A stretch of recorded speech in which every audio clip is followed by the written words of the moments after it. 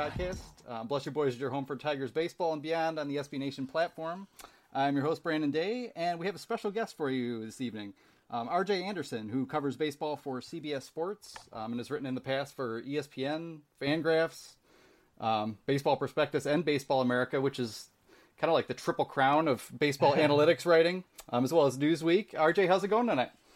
It's going well, and boy, you start listing all those off, and I'm like, geez, I've been around a long time, haven't I? Basically, I've covered the landscape on baseball websites, so it's wild. Yeah, you've definitely got a pretty good insight. You've been doing this a while too, kind of like like the whole sabermetrics era, if there is such a thing. You've been covering the sport. Has it kind of been a wild ride from that perspective when you think back to when you started out?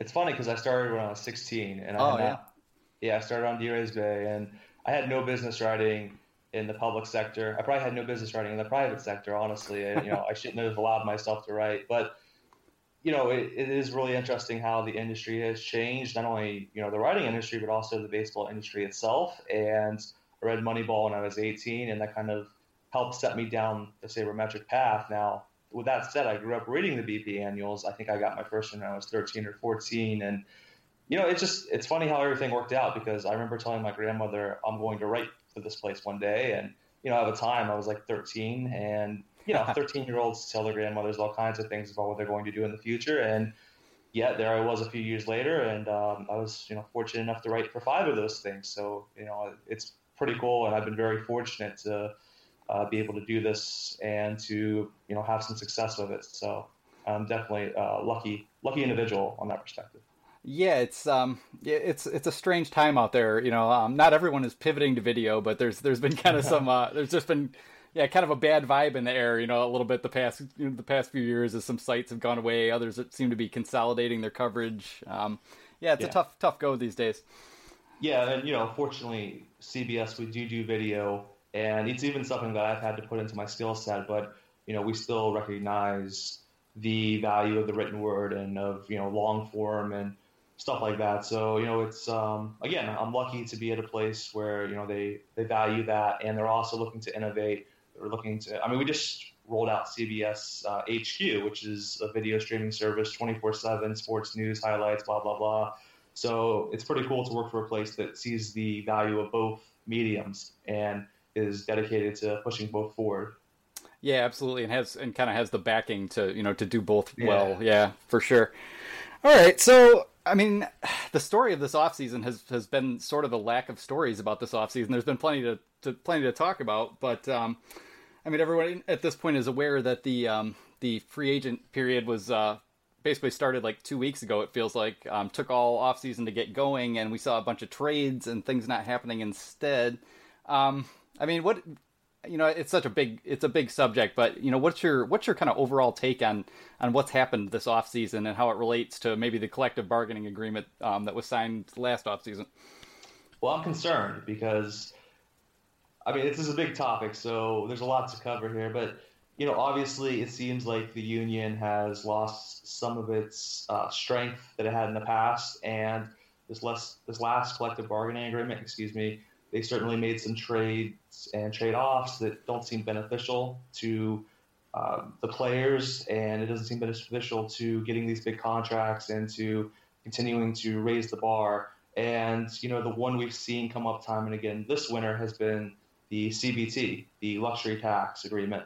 You're seeing basically every big spender try to get under that number, try to reset their penalties. So, if you believe the company line, so that next winter when Manny Machado and Bryce Harper, potentially Clayton Kershaw and Dallas Keuchel, and we can keep listing names here, but so when that crop of free agents hits the market, they can go out there and give them the big deal. And I don't know how much I believe that, because basically every team in baseball is underneath that number now, save for I think 2 or 3, and there's only so many of those blockbuster free agents going to be available, and realistically, how many teams are gonna have a shot at signing Bryce Harper? My guess is it's maybe 3-4 teams, because he's gonna want to win, he's gonna want to go someplace that's nice to live, and so on and so forth.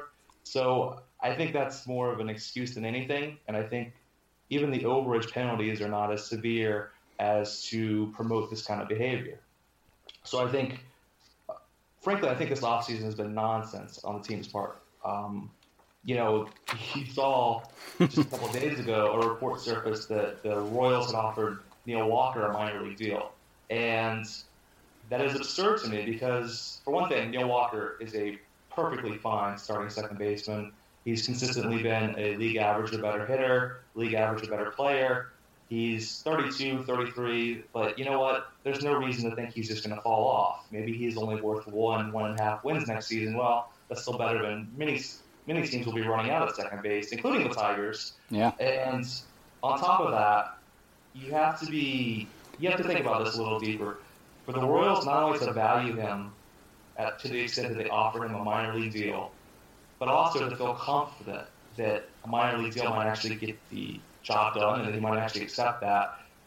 That's just a horrible sign for baseball's health because, again, Neil Walker is a fine player, and if players in Neil Walker's class are being deemed minor league deal worthy players, we're in a very bad situation, and it's going to get worse in the near future. So I'm concerned about the health of the game. I'm concerned about not just a labor strike. I'm concerned about the players getting their due, and I'm concerned about the health of the game when 10 or so teams aren't even seemingly trying to compete this season. I mean, the Pittsburgh Pirates have not signed a single free agent to a big league deal this winter.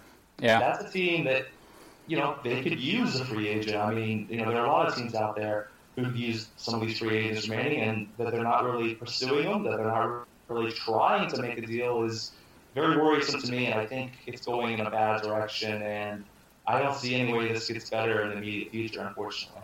It does feel like, at a certain point, this is going to just have to come to, some kind of real headbutting because, you already see people kind of downplaying it. I've heard this on MLB radio and some other places where, okay, JD Martinez signed for a deal that isn't that far from what you might expect, and Yu Darvish, similar fashion, but it's these mid-tier guys, especially veterans who are, 2-3 WAR players that you can probably expect to do that next year, and these guys, can't get a bite anywhere. Todd Frazier, coming off being a reasonably good part of a Yankees team that almost went to the World Series. No one wants the guy. He can't pull double digit AAVs out of anybody. And I mean, we still have Jake Arrieta out there. I wonder, what do you think is going to happen the rest of this spring training? Because there's so many free agents still available, and we'll always kind of see injuries and teams dropping and adding at this point. Are we in for a pretty wild 4 weeks? Would you say that there's going to be a lot of wheeling and dealing still to go? Jeez, man, I've been saying yes to that all winter long, and at some point it feels like you just can't say yes anymore, and I just honestly don't know. I don't know where Arrieta is going to land, and I don't know when he's going to land there because I would have expected him to be off the board by now. I know there are certainly some red flags with him as it pertains to his age and stuff like that, but at the same time, when you look at him and you compare him to some of the options that these contenders and fringe contenders are running out there, it just seems like a no-brainer that a team like maybe the Giants or the Nationals or the Angels, and again, we can keep listing teams, the Rangers, like why haven't one of them jumped on him? And go ahead. Oh yeah, and it just seems like such a perfect time to be, kind of a fringe contender. I mean, you look at, obviously, Shohei Ohtani showing up is something you can't predict, but Billy Epler, for very little, has pieced together, a really nice infield to go with, Trout and re-signing Justin Upton. The options are there, and it's kind of baffling. I just keep thinking, that, people kind of, we're putting this on, Scott Boras, but in the end, it feels like a lot of, and I hate to say this, a lot of what Scott Boras had to say about, the way the owners are starting to operate is true. And do you think it's been it's a serious disadvantage for the players just to have to wait this long anyway, right? Because they start working out, you could possibly get injured, you're more desperate. So even if there isn't like an actual collusion, there's sort of things are just working out by how long this has taken and what the time crunch sort of is at this point. Yeah, and if there's not collusion going on, then baseball has done a really horrible job of eliminating that myth or that concept because the deals have been down across the board, and here's the thing: you can tell that baseball fears Scott Boras unlike they fear any other agent because baseball has come out and basically subtweeted Boras in all these press releases. They won't name him, but they will point the finger in his direction. And I thought that he got the upper hand on them recently when MLB released a statement suggesting that they knew that free agents had 9-figure offers.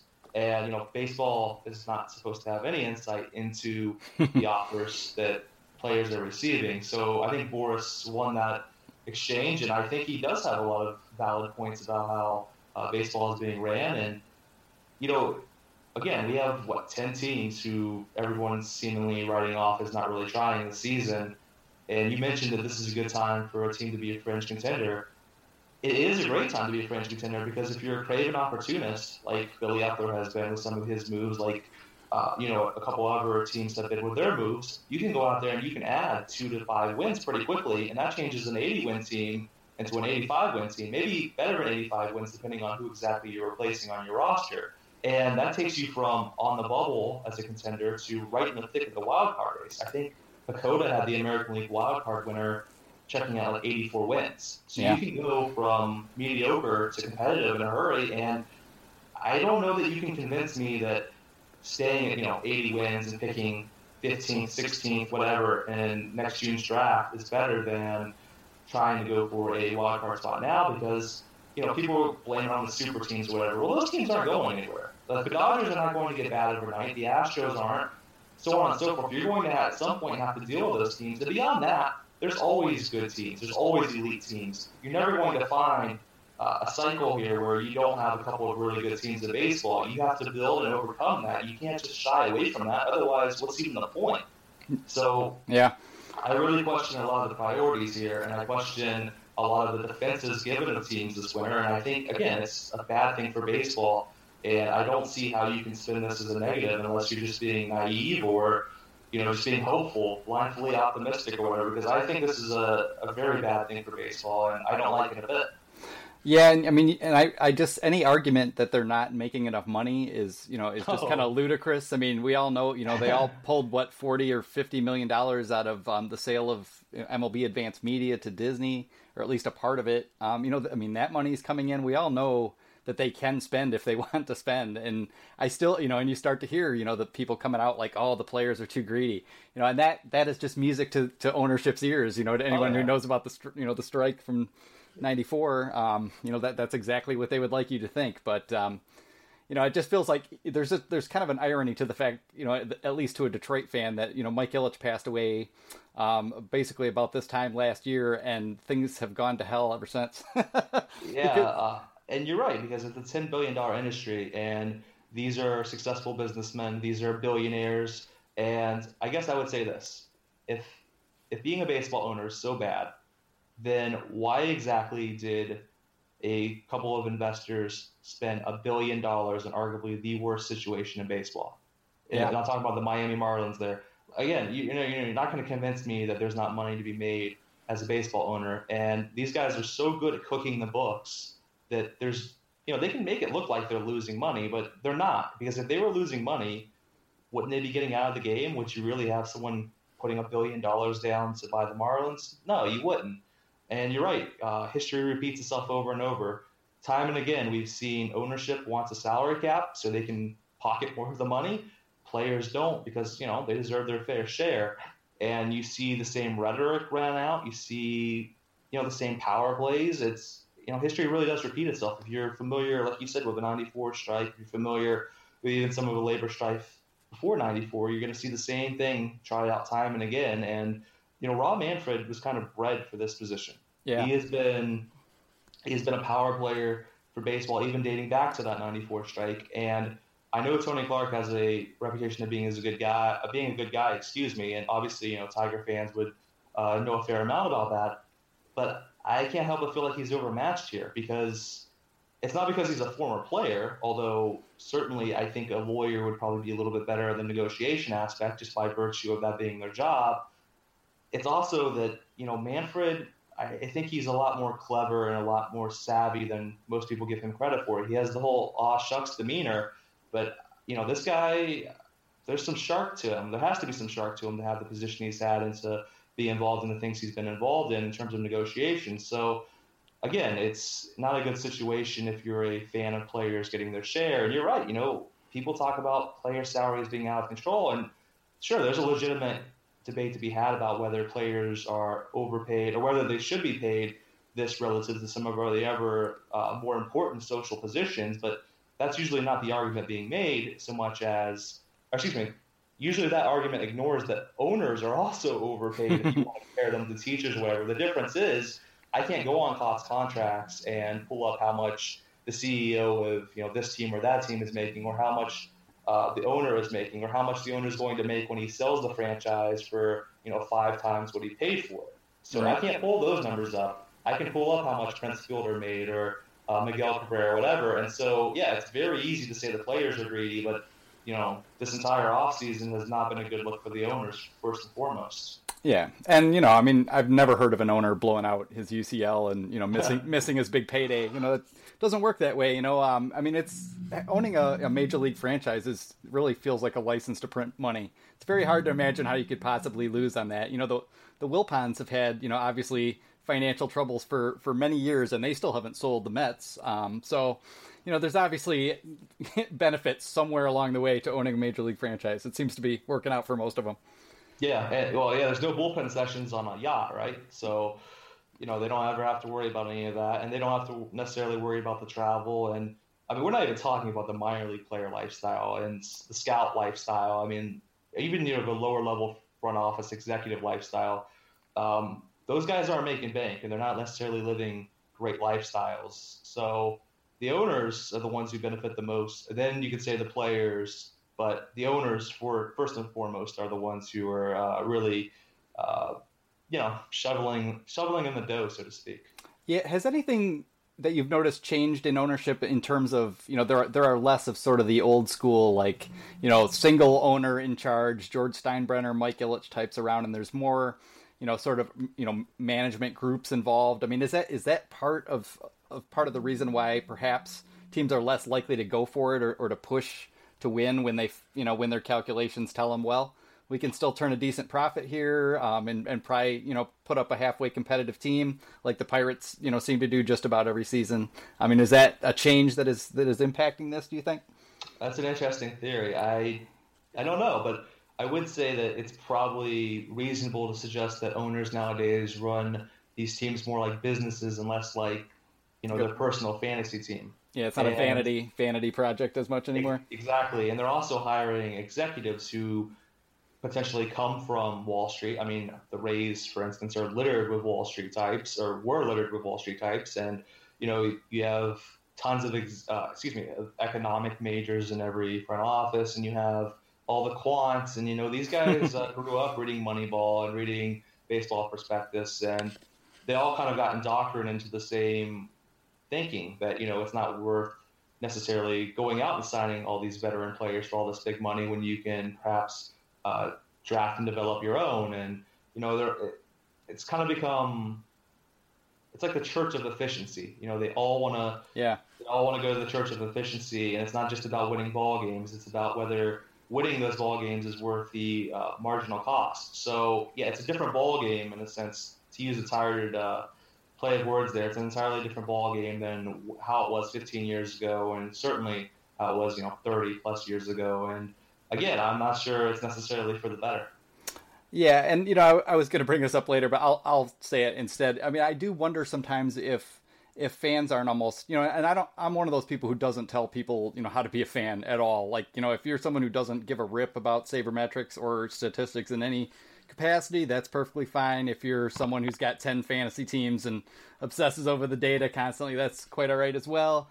But I do wonder if there isn't, if that attitude hasn't seeped down to a lot of more of the hardcore fan base, to where I see people, arguing against signing JD Martinez because, it might hurt us 3 or 4 years down the road. I've seen Boston fans who were saying that before the deal went through. I mean, maybe they were just, salty because he hadn't signed yet.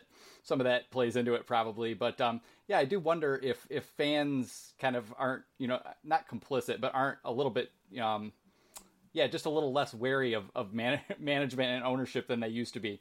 Whereas, you used to just scream at George Steinbrenner. George Steinbrenner couldn't walk the streets without getting yelled at.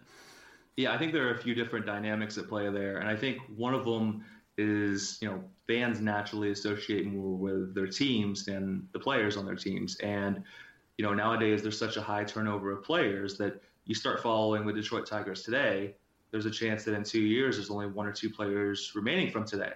And, that's the nature of the beast for basically every team. So, when a Justin Verlander moves on, you didn't stop rooting for the Tigers, and you might not have stopped rooting for Justin Verlander, but your loyalty was, foremost with the Tigers. And the other dynamic at play is that you're right, some of the sabermetric ideas have certainly made fans a little bit more, I want to say, open to short-term failure in the name of long-term success. And, the Chicago Cubs and the Houston Astros are the teams that get mentioned all the time. They stunk out loud for a few seasons. They drafted and traded well, developed well, and those are your 2 last World Series champions. Well, now every team wants to copy them. And, on the one hand, if you're an optimist, you're saying, well, that's because the strategy worked. And of course, nobody who says that notes that, at the time, there weren't 10 other teams trying the same strategy. It's because, those were one of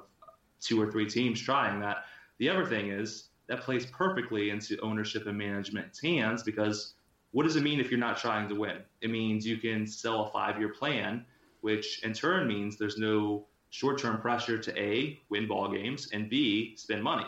So you basically get 5 years of job security to do what? Field glorified minor league teams at the big league level and do it in such an efficient way that, your owner's not going to fire you because, what he's paying out half of what another guy might demand on payroll in order to win games now. So it's a really, really great time to be an owner or a general manager because of the fact that, you get job security for showing 0 results. And you can say, well, if you don't draft or develop well, you get fired. Well, sure. But, it might take 5 to 6 years instead of 2 to 3 like it might have, 2 decades ago. So, that's a good point. Yeah.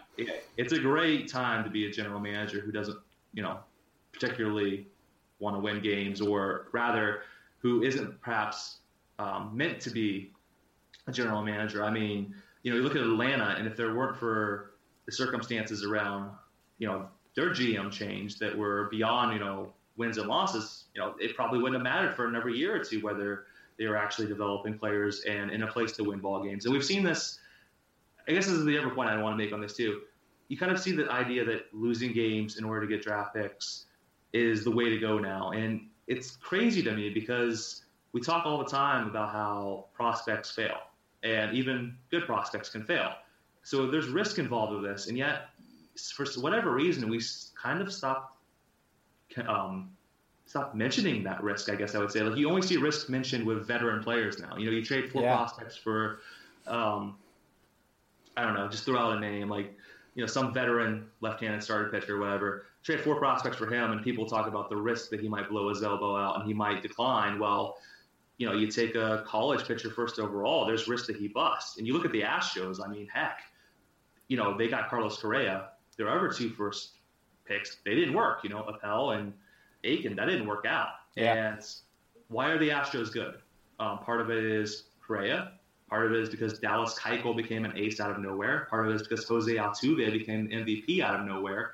When they signed Jose Altuve to that extension, I can promise you they didn't ever expect him to win an MVP. Yeah. So, there are circumstances beyond just drafting and developing well. There's also getting lucky. And you have to get lucky in order to take the right guy in the draft. You have to get lucky for them to develop correctly, and so on and so forth. It takes a lot of luck no matter what your plan is, but it seems like we kind of ignore that when the plan being talked about just so happens to be the one employed by the last 2 World Series champions.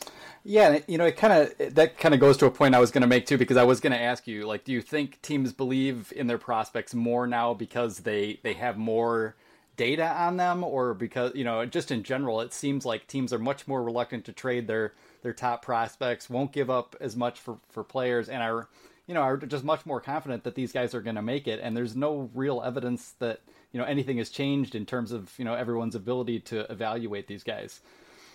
Yeah, I saw a Daryl Morey quote, the Houston Rockets GM, from the Sloan Conference, where he said the NBA teams are actually worse at drafting now than they were 10 years ago. And, NBA has been undergoing some of the similar data and player tracking developments that baseball has. And I thought that was interesting because, the NBA, you go straight to the league from college. There's no minor league system really. So, if they've gotten worse at projecting who can step right onto the court, and have success, then you would have to think that baseball teams probably haven't gotten a whole lot better and maybe have gotten worse too. And I think it gives back a little bit to the efficiency thing. If you trade 2 of your top prospects and they go on to be starting caliber players, then that's $1 million for 2 starters that you could have spent on. Whereas if you trade them for a guy who costs $10 million a year and he's just a starting caliber player, well, you're paying an extra $9 million for potentially less production because you're getting 2 instead of 1. And so, yeah, you're right that nowadays teams value those prospects way more than they did, 10, 15 years ago. It's harder to get these big packages. I mean, look at what David Price fetched versus what, just pick a name. Darvish or, yeah.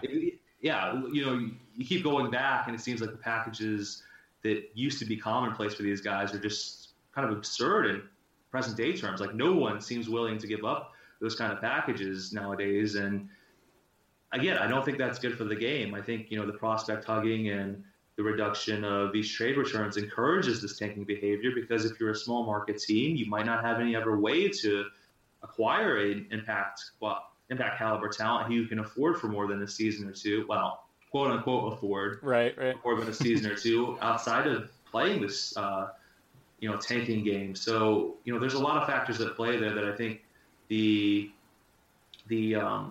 race to become more efficient and the idea that efficiency is king has led to, and I don't necessarily think it's a good thing. Yeah, I almost wonder if we've reached a point where there may be too many people in front offices who just sort of don't believe in luck, because I think like luck is a really important point. I just watched a Tigers team with JD Martinez, Ian Kinsler, Justin Upton, like all these guys stumble to a last, Justin Verlander stumble to a last place finish. I mean, you just never know in this game. Weird things happen, deals go down at mid-season, and it is really hard to predict. But to kind of take that to the Tigers now, since the Tigers are you're down in the cellar with us here, and it's dank and dripping, and I've got buckets everywhere. The Tigers, finally kind of pulled the trigger and sold this year, and they really hadn't traded away too many prospects in recent years. We've still got our number 1 pick in the system all the way back to 2014 at least. Kind of how did you feel about the end of the Tigers era there? Because it really does feel like, what we're talking about, the Tigers are almost a perfect symbol of the end of of what we're talking about. Yeah, once Dave Dombrowski left, they stopped trading prospects. It's kind of funny how that works. But, it's disappointing because you're right that this team was pretty loaded for years, and obviously they had the great core, and it's still kind of hard to wrap my head around Justin Verlander not being a member of the Detroit Tigers, and it's hard to wrap my head around the idea that Miguel Cabrera could eventually not be a member of the Detroit Tigers. I know, obviously, he played with the Marlins beforehand, but he is Tiger in my mind. So yeah, I find it unfortunate. I found what happened to the Giants last year unfortunate, too. Again, kind of a team in a similar situation, and instead of rebuilding, they decided to go out and acquire some more veterans, and that seems to be a team that understands that luck is a two-sided coin. Sometimes you're going to have good luck, sometimes you're going to have bad luck. They seemingly rightfully believe that they had bad luck last season and that things are going to improve. But Tigers, on the other hand, you're right, they didn't wait. And I don't really know how it's going because, there's certainly some interesting prospects in the system.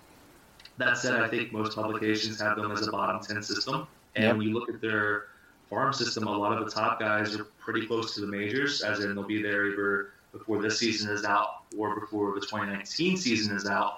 And yet I don't know if the impact is there. I don't know if they're going to get more than maybe 1 or 2, what scouts call a Role 6 player, which basically means, a mid-rotation starter or better, or, on the position player side, like a first division player or better.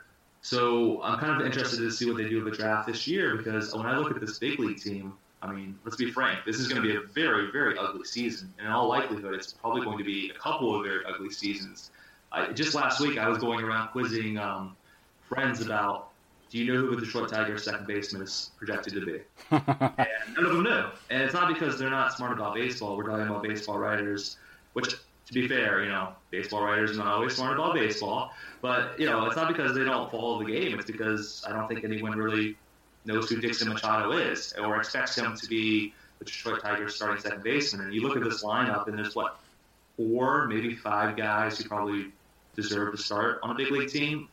Maybe 5. I would probably say 4, and that might be generous as well. You look at the rotation, you have 2 guys, maybe 3 guys who will be probably around a replacement level. The bullpen is, I mean, it's a Detroit Tigers team, so it wouldn't be the Detroit Tigers short of a questionable bullpen. And again, they have some prospects on the way that could be interesting, but it doesn't feel like there's enough there. And yeah, it feels like it's going to be an ugly couple of years. And you could say, well, this is the rent you pay for having such a successful stretch. And to some extent, that's true. But I also think that the Tigers are a team that's not really trying to be competitive or to be better than they could be. Otherwise, maybe they would sign Neil Walker. Maybe they would take advantage of this free agent market and add one of these mid-rotation starters instead of relying on a guy in Francisco Liriano who was just absolutely horrendous last season and who, frankly, probably doesn't have that much upside anymore. So I think the Tigers do embody what we're talking about here, a team that, they're content to take their bumps this year. They're content to get the number 1 pick again, number 2 pick if they're unlucky. And, maybe they'll come out next winter with 2 number 1 picks under their belt, and they'll say, you know what, we're going to get some impact talent from these 2 prospects. At least one of them will probably work out, and now we're going to start spending some more money, and we're going to go out there and acquire, maybe one of the elite free agents, or, maybe they decide to wait till the winter after next. I really don't know, but, it's just a situation that, it looks really bad on paper, and the rebuild doesn't look like it's going to necessarily result in a competitive team just yet. There's still a lot of pieces that need to be inserted before I think any of us can feel confident in saying that. Yeah, and I keep telling people, the rebuild may have started this year, but the Tigers have been drafting and not trading away too many of their guys for a couple of years before that, and the system is still definitely bottom half, if not, as you suggest, bottom third, and other a lot of places have said the same. The Tigers have kind of taken an, I don't even know if I can call it an interesting strategy, but just kind of a contrary strategy, because they've taken so many, power arms at a time when it feels like a lot of teams have kind of switched over to the Cubs thinking on this, that, you should be trying to acquire your bats there and kind of let pitchers prove themselves in the majors and sign them there. And I mean, I can see a utility to having some inexpensive starters. We've still got Daniel Norris, who's only 24, who could take a step forward into being that mid-rotation starter as well. We've got Michael Fulmer.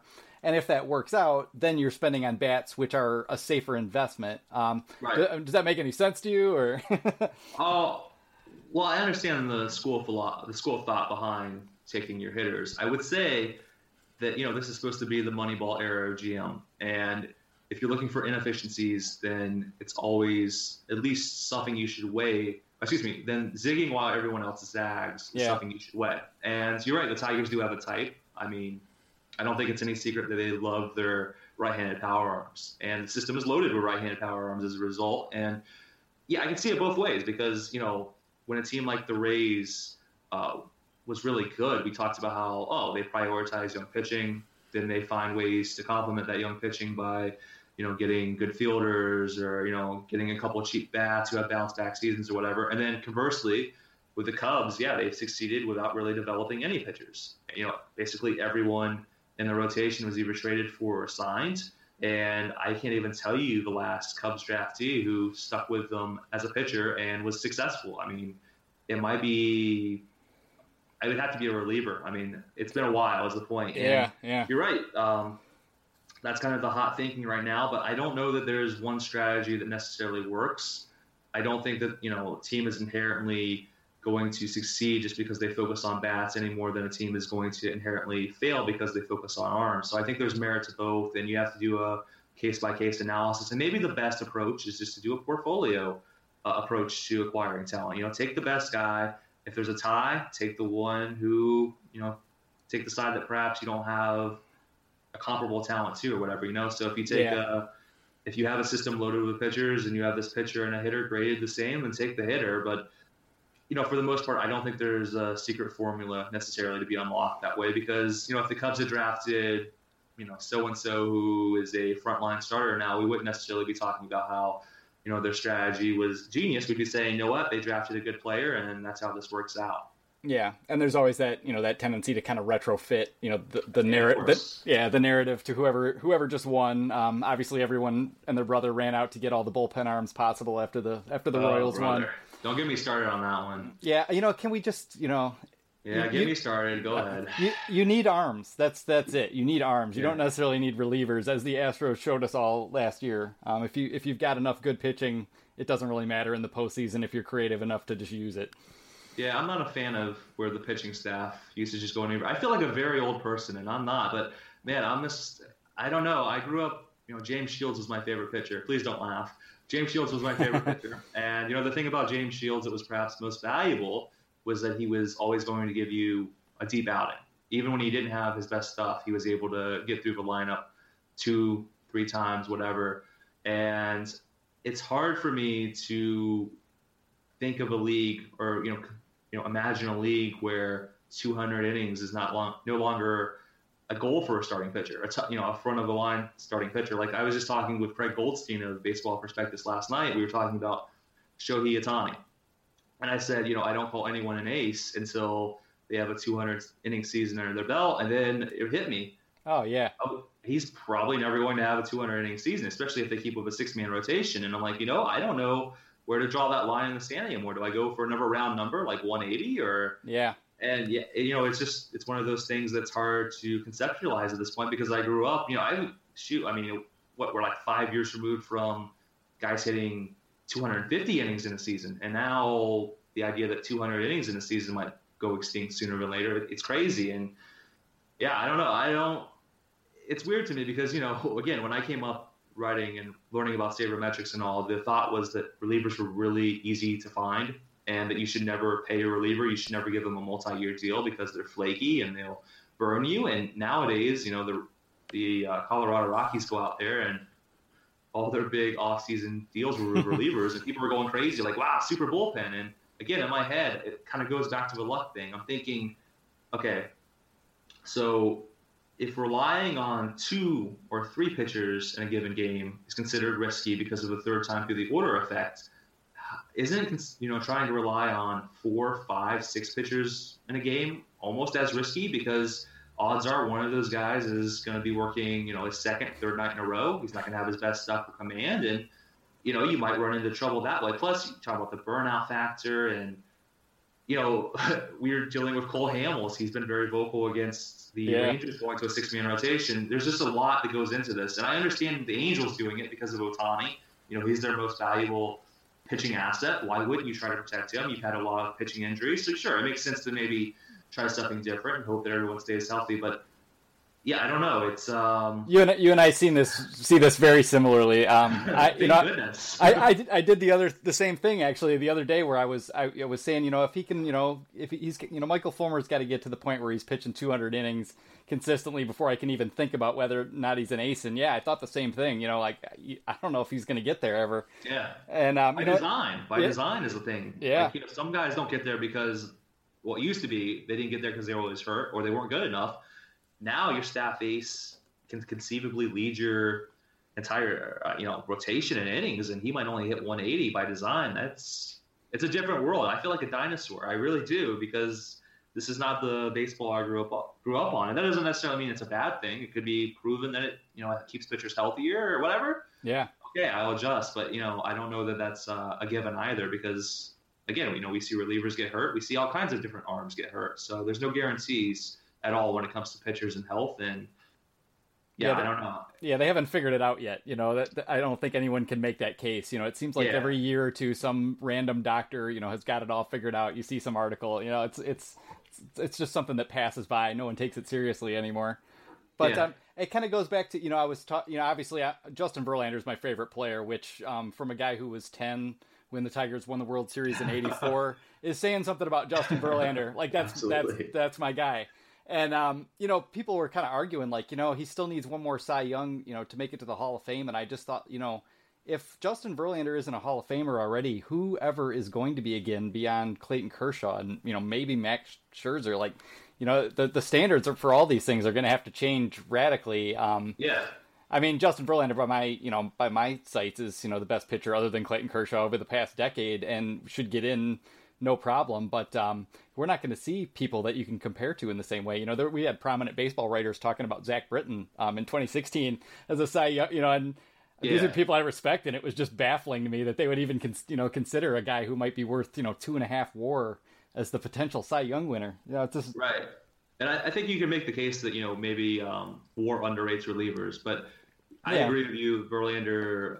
I'm actually surprised there's any pushback there. Now, I'm not looking at the numbers, so maybe I'm overrating him in my head, which it's very possible. But it's not just that he has had all this success and all, but I think there's also a symbolic aspect to Verlander, because I think back to last postseason, and I think that he's like the last gunslinger in the West, right? Who else could have got away with what he got away with in terms of demanding to go back out there and all that stuff. And the thing about Verlander is obviously he is just incredibly gifted physically, but he's also really driven. You can tell that with his conditioning, and you can also see with how he deploys analytics. I mean, he was open-minded when he went to Houston, and he was open-minded in Detroit, apparently, per that Tom Verducci article. And just last week he tweeted a graph including exit velocity and launch angle about the home runs and the juiced balls and on.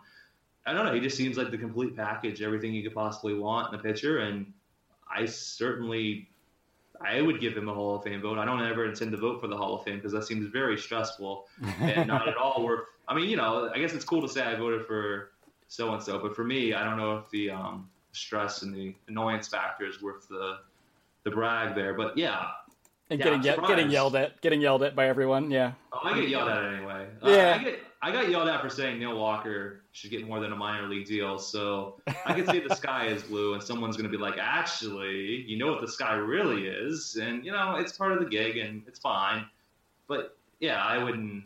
I'm surprised. Like, are these Tiger fans who are against Verlander being in the Hall of Fame, or are these just general baseball fans, or? I'm curious now. Yeah, I mean, I've heard it. I've heard it from, I can't remember who, but I've heard it from guys on MLB Radio. I've seen, national writers, when we're having this discussion on Twitter, kind of still, hemming and hawing a little bit, like, whether or not he gets in. And I'm not talking about guys who are, who are looking at his win total or any nonsense like that, right. But, I think he's at 57 F-WAR at the moment, He's at 57 B-WAR too, so let's see what Jaws says about this. Yeah. This is quality listening, folks. When exactly. You can actually hear my keys pressing down to get as far down on his B-Ref page as I need to in a hurry. This is what we call filling dead air. I still can't negotiate B-Ref with any real faculty compared to Fangraph. So yeah, you go ahead and check that out. So, wow. Okay, he's actually about 17 wins short of the average Hall of Fame pitcher, and his peak is okay. You know what? He's actually a fair amount away from what I expected. That said, he does have more than enough black ink, and he has pretty close to the amount of gray ink that you would see from average Hall of Famer. And my guess is that he's going to get in because, even though he's not going to get 300 wins in all likelihood, he's going to get over 200. He's going to have the big moments. He's going to have, probably, I think, at least 6 All-Star appearances, at least 1 Cy Young, at least 1 ALCS MVP, an ERA title, an MVP, and you keep going. I just can't imagine a scenario where he does not get in once he's said and done. Who knows what he's going to do the rest of his career? I mean, the guy looked last year. He's 35, but he's a freak. Who knows? He might have another 2 or 3 years. It's like Max Scherzer. Like when Max Scherzer signed that free agent deal, everyone thought that it was going to be a disaster by this point, or if not a disaster, at least they were going to be, just content with the deal.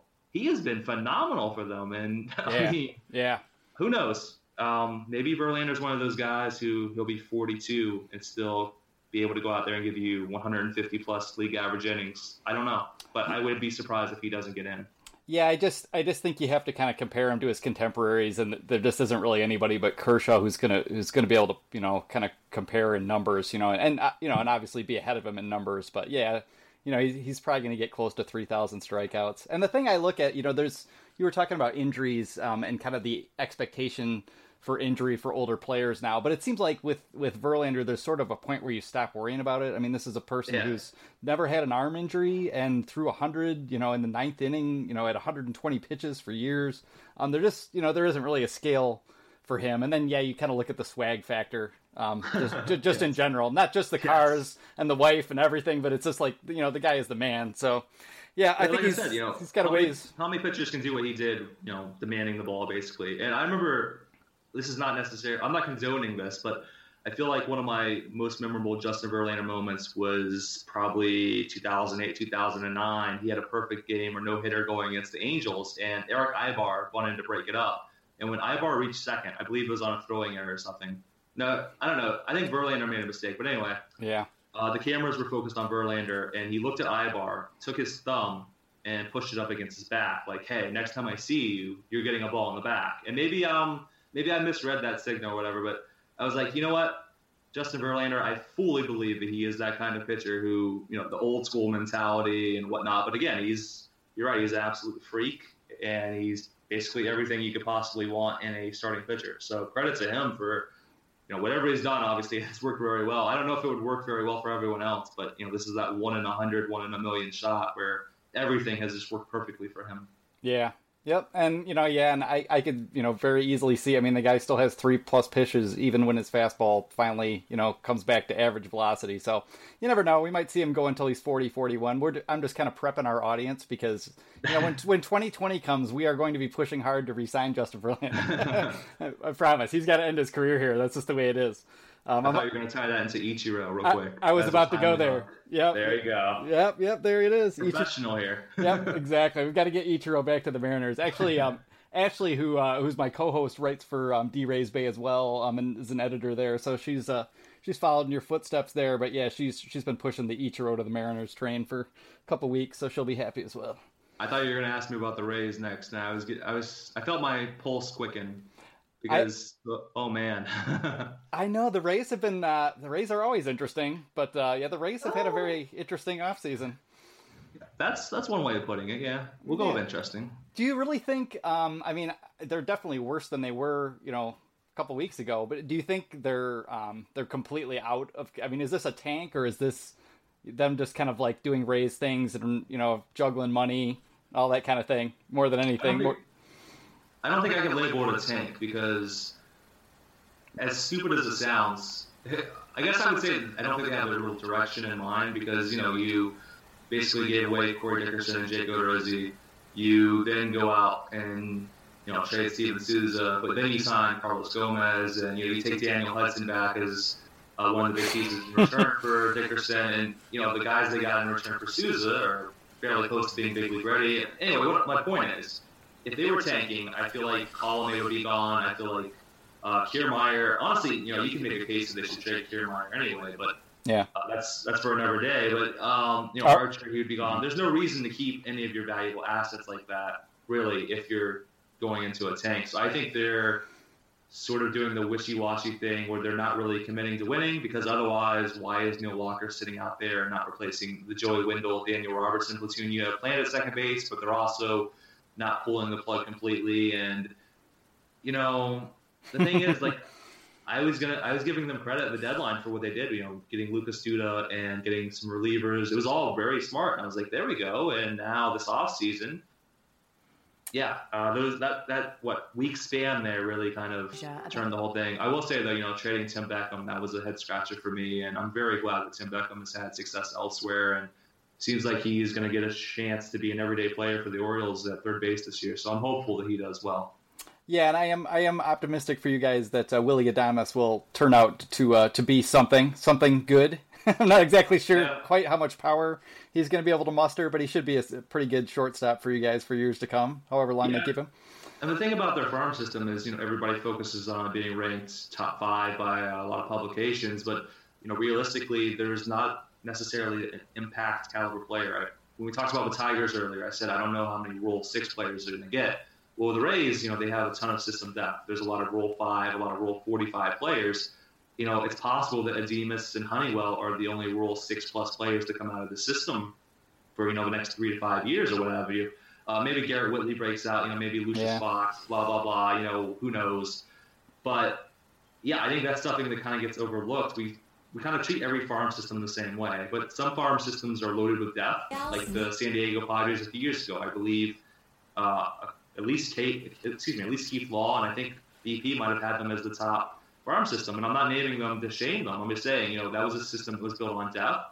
And, there wasn't necessarily a star to come out of there. Whereas, some systems are built around one star player, and it works out better than, the comparable system. So, you have to judge every farm system on its own merits while also comparing them. And it's a tough job. And again, I don't envy having to do that job. It's tough enough analyzing big league players because sometimes you get a JD Martinez situation, in which basically everybody whipped on. So, yeah, I don't know. I'm not downing the Rays farm system, but I will say that I have some concerns about the expectations being placed on guys like Demas and Honeywell and Jake Bowers, and you go right on down the list. It seems like they're being portrayed as saviors, and all of them can be solid and good players, but there's not necessarily a Mike Trout waiting behind the emergency glass, or even a guy who's going to consistently be an all-star or what have you. So, yeah, I don't really know what the plan is there for them. I guess wait till the kids get there, and then hopefully, you have some interesting developments the way we talked about with the Astros. Maybe somebody takes that step that wasn't expected to take that step, and maybe that person's already in the Rays rotation. Maybe it's Faria. Maybe he's the new James Shields or Alex Cobb, or I don't know. Yeah, it's just going to be an interesting situation, and of course, who knows?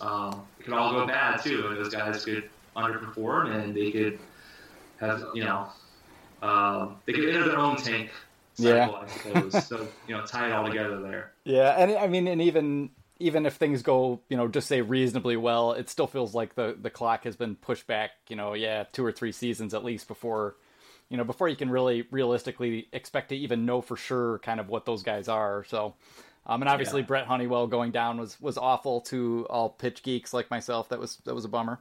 Yeah, I don't even know how long he's going to be in Tampa Bay is the thing, because, I love Honeywell, to be clear, but, it's probably not a great sign when you're kind of publicly clashing with the ace who is, beloved and whatnot. And I don't know, I could see, the Rays traded Will Myers in part because of, quote unquote, personality differences or personality quirks, whatever you want to say. And, Will Myers was not out there challenging Evan Longoria or whomever in the press to pitch like an ace or, hit like a superstar. And so, yeah, I do wonder about that, but that's not disrespect to Honeywell. It's just more of a comment on how the Rays seem to not necessarily handle, different personalities as well as other teams, or at least are not willing to tolerate different personalities as well as some other organizations are. So, we'll see. I am excited to hopefully see Honeywell get back because you're right. He's, one of the top pitching prospects in baseball. He's a funny guy, it seems like, a very self-confident guy, and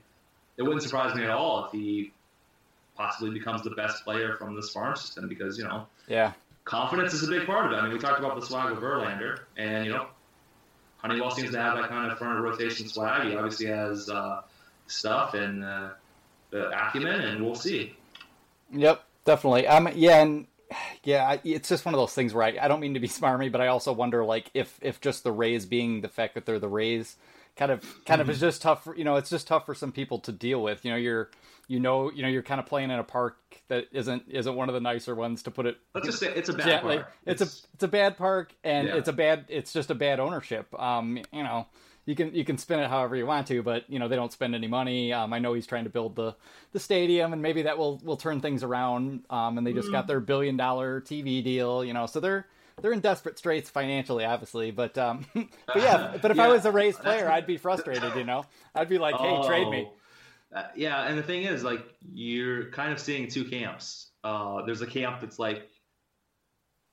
pointing out these things, they got $50 million in revenue sharing last year. They got $50 million from the BAMTech sale. They're about to sign a $1 billion TV deal, which is going to, give them $80 million a year. And, then you point to their payroll and you point to these recent moves with Dickerson and Odorizzi and even Longoria. That deal, that was mostly a salary dump. And they didn't even save that much money is the insulting thing. It's not like they got the Giants to take the whole deal. They took back Denard Span. He's the highest he's the highest paid player on the team now. And, the only reason he's still there is because they couldn't find a taker. If they could dump his contract, they would have dumped his contract. But you also have the camp who says, well, why would you spend now? And hey, their payroll has went up $3 million from last opening day. And, I understand looking for stuff to root for and reasons to be optimistic and all, but I think if we're being honest here, $3 million is trifling, especially in an industry that, again, is worth $10 billion, and especially given the circumstances I mentioned earlier with their finances. I think, $3 million is nothing, and it's insulting, frankly. Yeah, and I mean, we could just go on and on, but yeah, you throw in the revenue sharing money. You know, they're not actually spending hardly any money on their team. At least for the Tigers, like our payroll is going to be down to 110 this year, and obviously we look terrible, and there are free agents that could probably help this team, but I think in general, once we kind of went through what we went through last year, everybody kind of accepted, like, okay, for 1 year, the Ilitch family spent $200 million the past couple of seasons each. If they want to take a year off and tank it a little bit, try to get back-to-back number one picks, we'll probably survive. This is the story, right? And the last thing on the Rays is they have either the largest baseball operation staff or one of the largest baseball operation staffs in the entire sport. And if this is the best they can come up with, I would say maybe they're not being efficient enough with their office personnel. Because they're so focused on being efficient with their roster, maybe they can stand to get rid of some of these analysts if this is the best they can come up with. Because I guess I just expect more pride and more creativity based on what Andrew Friedman did down here, and now this group they've not shown either of those things, and it's disappointing. And I say this as someone who kind of lost his fandom when James Shields was traded, and again, please do not laugh at that.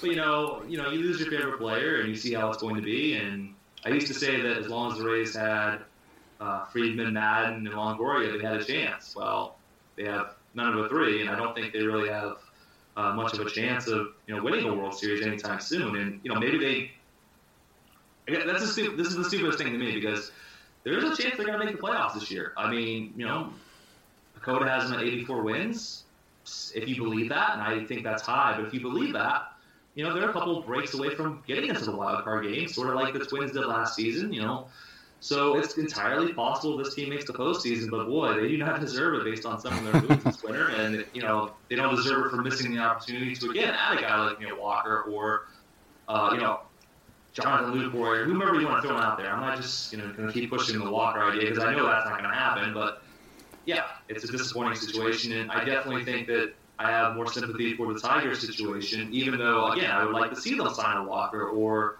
sign someone who's a little bit better than Liriano or Fiers. But I can at least understand that because, like you said, they were spending – for years, it seemed like the Tigers would be the team that pounced on the last remaining free agent or whatever as a means of improving the roster. And the Nationals are also a team who's done that. But, yeah, the Rays I guess I said this earlier in the winter, too. It's kind of funny that this is the winter that the Rays and Pirates both chose to kind of rebuild and reset, because this would have been the winter where they could have both taken advantage of a slow free agent market and added a bunch of wins to the roster that in prior years they wouldn't have been able to afford. So it's funny how that worked out, I guess. Yeah, it is kind of odd. I mean, honestly, even the Tigers, if they had just decided, all right, we're not going to trade, Justin Verlander, but we'll trade these other guys. We'll sign J.D. Martinez back or whatever and give another crack at it and hope some of these young pitchers come along. You could have taken a whirl that way. For me, I would have been happy if the Tigers would just do, reasonably smart things like picking up Corey Dickerson with their number one waiver wire priority. But, it is what it is. We've got Victor Reyes out there and Leonys Martin. We've got to give these youngsters a try, see what they can do out there. Hey, Victor Reyes has big feet, so that's what I hear. Is the limit. Yeah, and I'm sure Gardy's looking at him and just thinking, there's my next leadoff hitter after Leonys Martin is done. See, Gardenhire, I don't think I really understand that one, because I would have expected them to go not necessarily young, but I don't know. I guess I'm shocked that Gardenhire was the guy they settled on, and I don't have any special insight into that. I'm just surprised. I was not expecting him to be the one they went with, but good for him. He seems like a nice guy. He seems like a likable guy, and I know he had the cancer scare, so. He is very likable. I think we're all happy. Brad Ausmus is a bit of a taciturn, sarcastic individual who doesn't necessarily have great quotes. Gardy has great quotes. I don't know what else he really brings to the table, and that kind of goes to the final topic that I wanted to really get into a little bit was just kind of the analytics revolution and where it's at right now, and the fact that the Tigers, I don't think it's going too far to say that they might be the most backwards operation in the game at this point, or very close to it. They just got their first Rapsodo unit, which is very exciting to me. And they got TrackMan finally installed in the minor leagues last year. And they finally have their proprietary database done a couple years after setting out work on that. So How far behind are the Tigers, do you think, and how much does it matter right now because they're so bad anyway? So I don't necessarily know their specifics. A lot of my work is kind of done with league-wide trends, and I don't necessarily get into individual teams. I will say, the Tigers have employed some individuals who are well regarded. Jay Satori he's still credited for helping in Washington D.C. and with Toronto, and I know for a time there, I believe they had Chris Long, who people might know from Twitter as a consultant. I could be wrong about that, but no, you're right. That's some names. And they also had Andrew Koo, I believe. Wait, maybe not. I don't know. I know they had someone else who came from the writing circle up there. I think it was Koo, but I could be mistaken on that. But anyway, the point is, they've had some analytically minded people up there. So I can't really speak to their operations or anything like that. I will say that there's a couple of different school of thoughts on this. I know I've said that a few times, but I did a piece last year on where teams are getting their data from. The surprising host of surprising sources of data. And Vince Gennaro, who is the president of Sabre and blah blah blah, he's on MLB Network and whatnot. You've probably seen his name if you pay attention to MLB at all. Yeah, he said something that I was not expecting him to say, and that was that there is more room for a competitive advantage using analytics today than there was during the Moneyball days. And I think one of the commonly accepted explanations for this winter is that teams are valuing players the same. And maybe they are, but it's probably through shady means. Because what Gennaro says is that if you think back to when the A's and the Indians were the only teams really doing this, maybe the Cardinals as well, there was a small group of teams. If you think back to then, every team had basically the same inputs, box score stats. You weren't necessarily looking at anything more than what was on a piece of paper or on a spreadsheet. Nowadays, a lot of the analysis is being done on literally the third dimension. We went from the second dimension to the third dimension here, and there's a whole lot more inputs. That means there's a lot more room for different outputs, and because of that, there's a lot more room for competitive advantages. And in that piece, I talked to someone who works for one of the data providers, and he told me that, some of these teams call him and they're like, hey, don't offer this because we don't want you guys doing the data analysis for these teams who are behind. For instance, catcher pop times. Now, everyone knows about catcher pop times now, but, if you take that away from a team who realizes that's a big deal, and you give it to everyone, well, then you kind of even the playing field a little bit. But with a lot of this new information, no one is there to even the playing field. So you have to, A, care about this stuff, B, have the right people with the right skill sets to make any sense of it whatsoever, and also you have to trust those people, the conclusions, and the data. So, you kind of have to have a perfect storm to really maximize the information that's out there. And I also say, this stuff is still relatively new. There's still measurement errors and whatnot to be discovered. There's still a lot of room for error. So I guess to answer your question in a very long rant, I would say that while I can't speak for where the Tigers are, although based on the information you said there, it does seem like they are behind the curve, I do think that there is a lot of significance in trying to compete while being that far behind the curve because, I think there's just a huge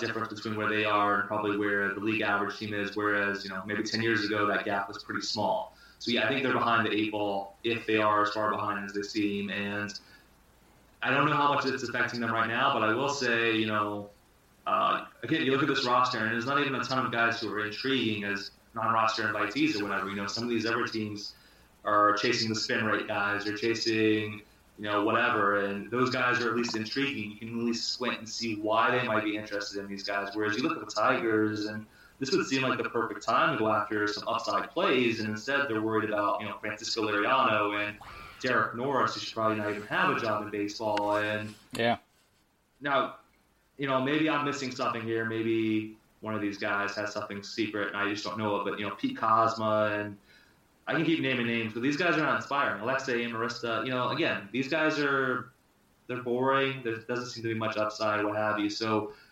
if we judge teams and their creativity and their intelligence, at least based a little bit on who they invite to camp and who they take chances on when they have opportunities available, then I would say that the Tigers do seem to be in a bad position because this is an uninspiring group, and I don't know.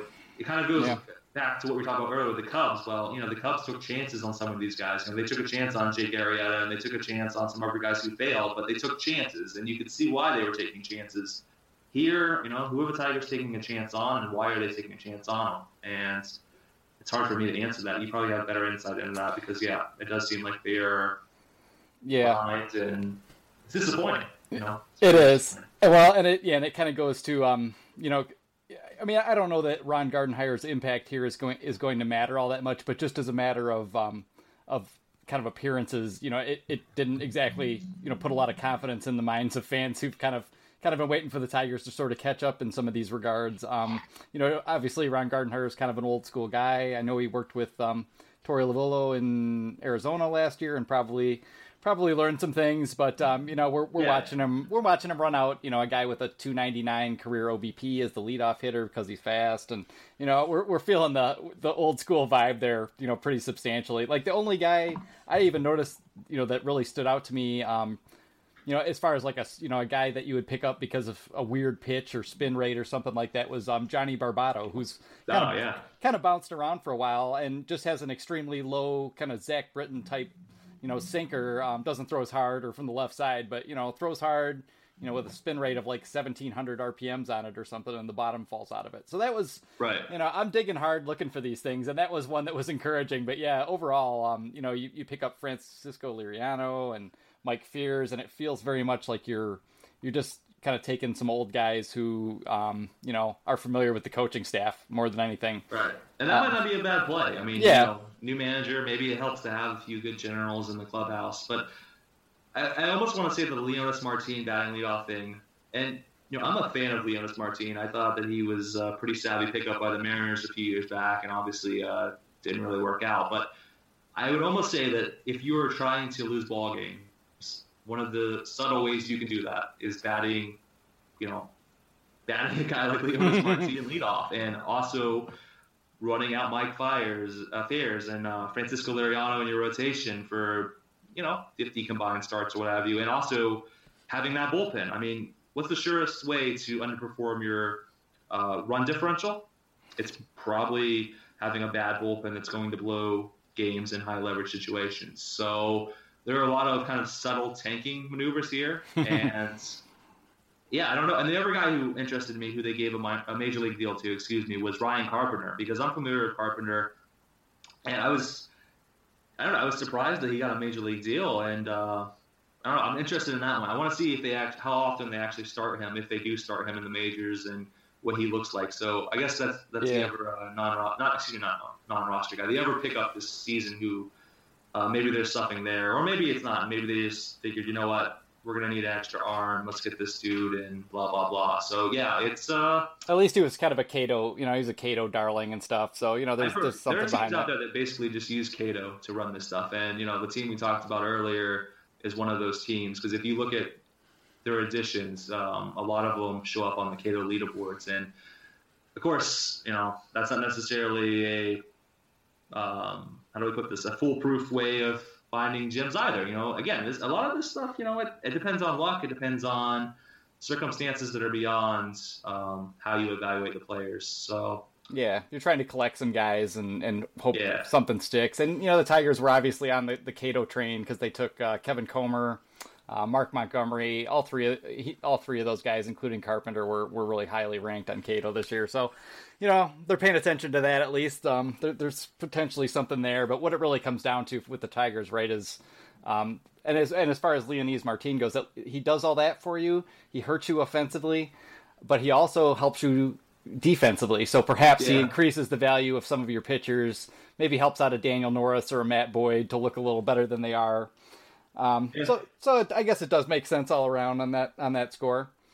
No, that's a good point. And and mobile. What if you're tanking and your best trade chip is Michael Fulmer? Maybe I don't know. Maybe we're just trying to play chess here when they're just playing checkers. Yeah. Sometimes we overthink these things, and that's certainly been true of me before. So I don't know. It's going to be a long season in Detroit, unfortunately. And I guess the bright side is, you're probably going to get to see Franklin Perez pitch at some point, and you're probably going to get to hear people talk about how Daniel Norris lives in his van. So that's a new story, right? I don't think anyone's covered that ground before. So yeah, if I'd heard something vague about that, but yeah, that was all. So what kind of secret? Yeah, exactly. Yeah, and so I mean, what it really comes down to this year for us is it's really the draft pick, and just hoping we can get what we want to get from, say, Shane Green. Hopefully some of the pitchers progress like Norris and Boyd, and then you hope Michael Fulmer can stay healthy. And beyond that, there isn't a whole lot except for one Nicholas Castellanos, who is the favorite every year of StatCast's, ex-WOBA and, right. barrel leaderboards and this sort of thing, and hasn't quite cashed in. Have you seen anything about Mr. Castellanos and why perhaps he hasn't quite lived up to some of those projections? No, the truth is I don't really look at those numbers as often as maybe I should. I don't think I'm qualified to really speak on that aspect, but I did like him as a hitter, and obviously, the knock on him nowadays is his defense, and I don't know quite where you play him, but I think he might actually be one of the next Tigers to go too, because I think there were rumors that they were trying to sign him to an extension at some point, and then suddenly that kind of disappeared, and I think it makes a lot of sense to potentially shop him around, but yeah, I don't know about the ex-WOBA numbers. I think that, Mike Petriello or someone like that would probably be a better person to ask on that. So I'd have to look into that. I don't want to give you a fluff answer just to give you a fluff answer. No, you're good. I mean, and honestly, I've already delved into it pretty substantially and stuff. And it seems like, if you're looking for a guy to bet on having a good year, Nick Castellanos is a reasonably good guy at age 25 to suddenly hit 35 home runs and break out a little bit. But you gotta get. Hopefully, he doesn't lose his triples. I mean, he has elite speed and whatnot, right? So hopefully he maintains that. I don't want him to bulk up too much. Yeah, Leonys Martin's gonna have to run real fast to kind of take over from him. Poor Leonis. Yeah. One of the things that's funny to me about baseball right at the moment is that I was a mixed martial arts fan for a really long time, like the last 12 years, and there's no sport where people are trying more sort of crazy methodologies to get healthier, to get stronger, to have more energy. And it kind of feels like we're sort of on the brink of a revolution in that regard. There's more guys using these, using cupping. Right. There's the cryo tubes to cool, to lower your body temperature after a workout. We're seeing more of that. We actually saw, I believe it was the Mariners this off season, kind of talking about how they wanted their players to stay rested this spring and not actually come into camp and try to work their way into a job. Right. Do you think that's some of those kind of elements, things as far as nutrition, those are kind of the way teams are starting to kind of expand their thoughts as to what the cutting edge is? Yeah, I mean, the Giants experimented with these headphones that helped. I don't know if they helped. I honestly don't know the science there, but they were supposed to help with your brain waves and your muscle memory and stuff like that. And again, I have no idea if it worked. Oh, obviously, sure. based on their record last year, it did not. If you want to blame it on that, but no, I think teams are always going to look for that advantage, and I think it's been a well-publicized thought that health and nutrition and all that good stuff is one of the untapped areas because it's hard to put a number on it. So something interesting that Joe Madden said, though, when he left Tampa Bay was that they were at the point where they could put a number on how a player basically, how he felt that day. And you see teams like the Pirates, they experimented with some of the new technology, the arm, radar, stuff like that. And one of, we talked about earlier, the analytical stuff. Well, the top teams right now, like the Cubs and the Rays, and I think one or two others are investing in this thing called Chemotrax, and it's slow motion, high definition cameras that help analyze pitcher mechanics with the hopes of, improving your injury prevention, your injury recognition and stuff. So you're certainly seeing the game shift a little bit towards the health aspect and the nutrition aspect. And, you're seeing teams push back their meetings and their workouts throughout the spring. You're seeing teams cancel batting practice during the season because they do want their players to get more rest. And there's been a lot of studies on, sleep and how you should approach going on a West Coast swing if you're an East Coast team or vice versa. And I believe it was the Miami Heat, Golden State Warriors, maybe Cleveland Cavaliers who had their players put a number on how they felt every day they came in. And obviously, that's kind of a rudimentary way of doing it. But using that, they were able to build models on who should get rest and who should, continue to play and all. So I think you're going to continue to see that be a couple of areas where teams do invest and do try to find those breakthroughs. And that seems like something that, frankly, the public is never going to be as good about as the private sector, so to speak. Maybe we can get there or get close to it with some of our metrics using when it comes to like player evaluation, but when it comes to health and conditioning and all that, we're never going to be able to touch them. So a lot of their breakthroughs, a lot of their secrets and whatnot are going to remain just that until the players themselves or whomever comes out and talks about it. So it's kind of going to be a black box, I suppose. But I do think, even with not knowing a ton about what teams are doing, I do think that that's probably the area they're most focused on these days.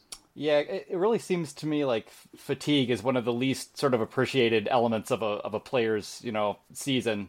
It's pretty grueling out there, especially guys who are catchers and such. And, everybody is primed to have that, run through a wall, never say you're tired, never say you're hurt kind of attitude. And yeah, it definitely seems like it would be smart for teams to try to at least push back against that a little bit and get these guys to be a little bit more open about, how they're actually doing and feeling. Absolutely. You're going to be exhausted watching this Tigers team for a couple of series, after a couple of series, excuse me. So imagine the players are actually, having to deal with the travel, the late nights, the loneliness even, because, you're being away from your family for long stretches. And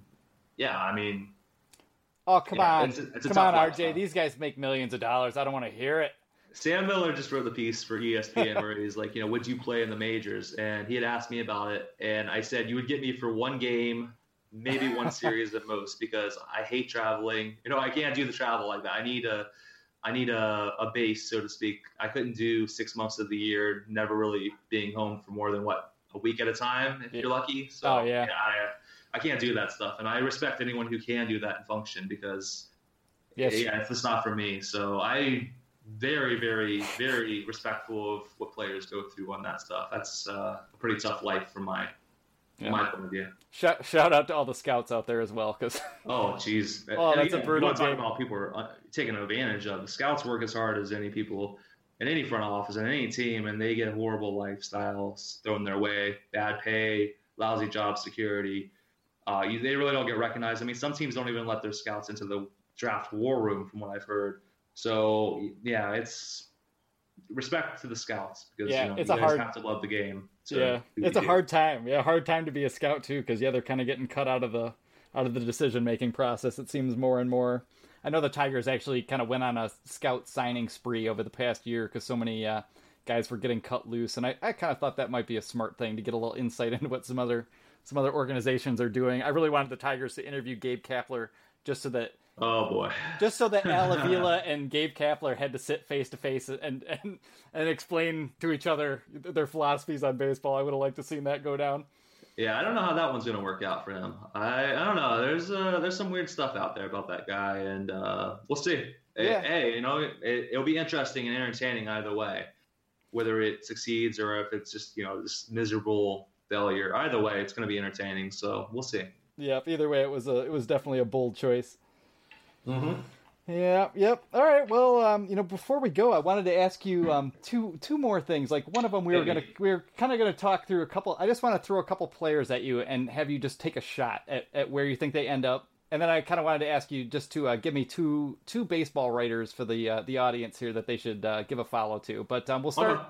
All right. Where do you think Jake Arrieta ends up? Oh, Jake Arrieta. Shoot, that's probably the toughest one, because the contract he merits doesn't seem like the contract he's going to get. So it's a question of who has a pitcher injured this spring. It might be that. It's also a question of, who's going to get creative financially. And Jake Arrieta, sheesh. Man, I guess I have to say the Phillies, because it seems like that's the cleanest path. Yeah, that makes good sense to me, actually. Yeah. All right, Mr. Moustakas. Mike Moustakas. Mm-hmm. See, I would have said the Yankees before they traded for Brandon Drury and before Miguel Andujar had this big spring. And I don't think the Yankees are, saying, oh, Andujar had a big spring, he's going to stay in the camp or whatever. I don't think they're silly or anything like that. But I do think they're at least open to the potential of having him break camp with the big league team. The Royals would make a lot of sense. I don't know if they're willing to do that. The Braves make so much sense, but it doesn't seem like they're willing to do it. Yeah, I'm going to play it safe and go with the Royals, but I have no confidence. That's the thing. I don't have any confidence whether any of these guys are going to land anymore. It's really disappointing. Yeah, it really is. Yeah, that Justin, I don't know if you read that Justin Upton interview. It was in The Athletic. That was great. Yeah, I read that. Pedro Mora is fantastic. Yeah, he really is. Than me, which makes me very envious because he is a heck of a talent. And yeah, that interview was very revealing on many different levels. Yep, Jay Up will tell it like it is. I'd like to see them go and talk to Mr. Kinsler about that too. Ian Kinsler will have some choice quotes for you. Yeah. Always does. All right, so and then I got two teams because the Giants, they went out, they did a lot of things. I don't know how much Andrew McCutchen and Evan Longoria and Austin Jackson are really going to do for them, but they're taking a crack, and that's respectable. What one thing do they need to make this thing work, if there is one thing? Health.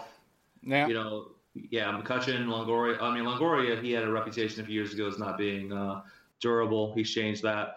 But if McCutchen stays healthy, if Posey stays healthy, Bumgarner, their other pitchers, Cueto, Mark Melancon even, those guys stay healthy, they're going to be competitive. And I don't know if they have enough firepower to dethrone the Dodgers. Probably not. I don't know if anyone has enough firepower to dethrone them.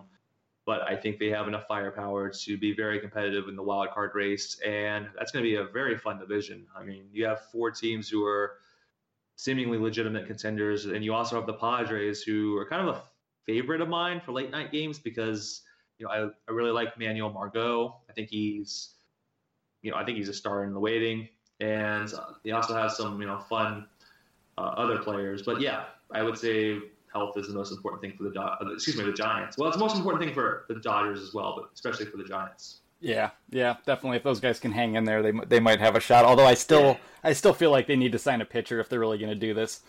It makes so much sense. Yeah. All right, and then one more. This one's in our division. The Twins are kind of looked at as at least having a shot at the wild card again. Do you think they can get there as constructed, or do they need a pitcher as well? Well, they could. I mean, it seems like every team could use a pitcher. If only there were a few available in the free agent market, But no one wants Lance Lynn. I can't believe no one is signing Lance Lynn right now. It doesn't make sense to me. Him or Cobb. With the Twins, I think they're going to fatten up the record playing some of these ever American League Central teams. The Royals, the Tigers, they both look horrible.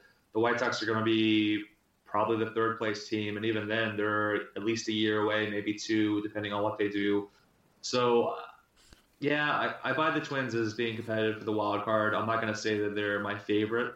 I'm not sure I'm willing to make that kind of commitment. But yeah, I don't think last year was a total fluke. I think they will be in the 80-plus win range again. And I think that they have had a decent offseason. I actually forgot they had signed Addison Reed until I saw him pitch in spring training game. And I was like, oh, yeah, they also signed one of the best relievers available. And they got Fernando Rodney and Logan Morrison on a very good deal.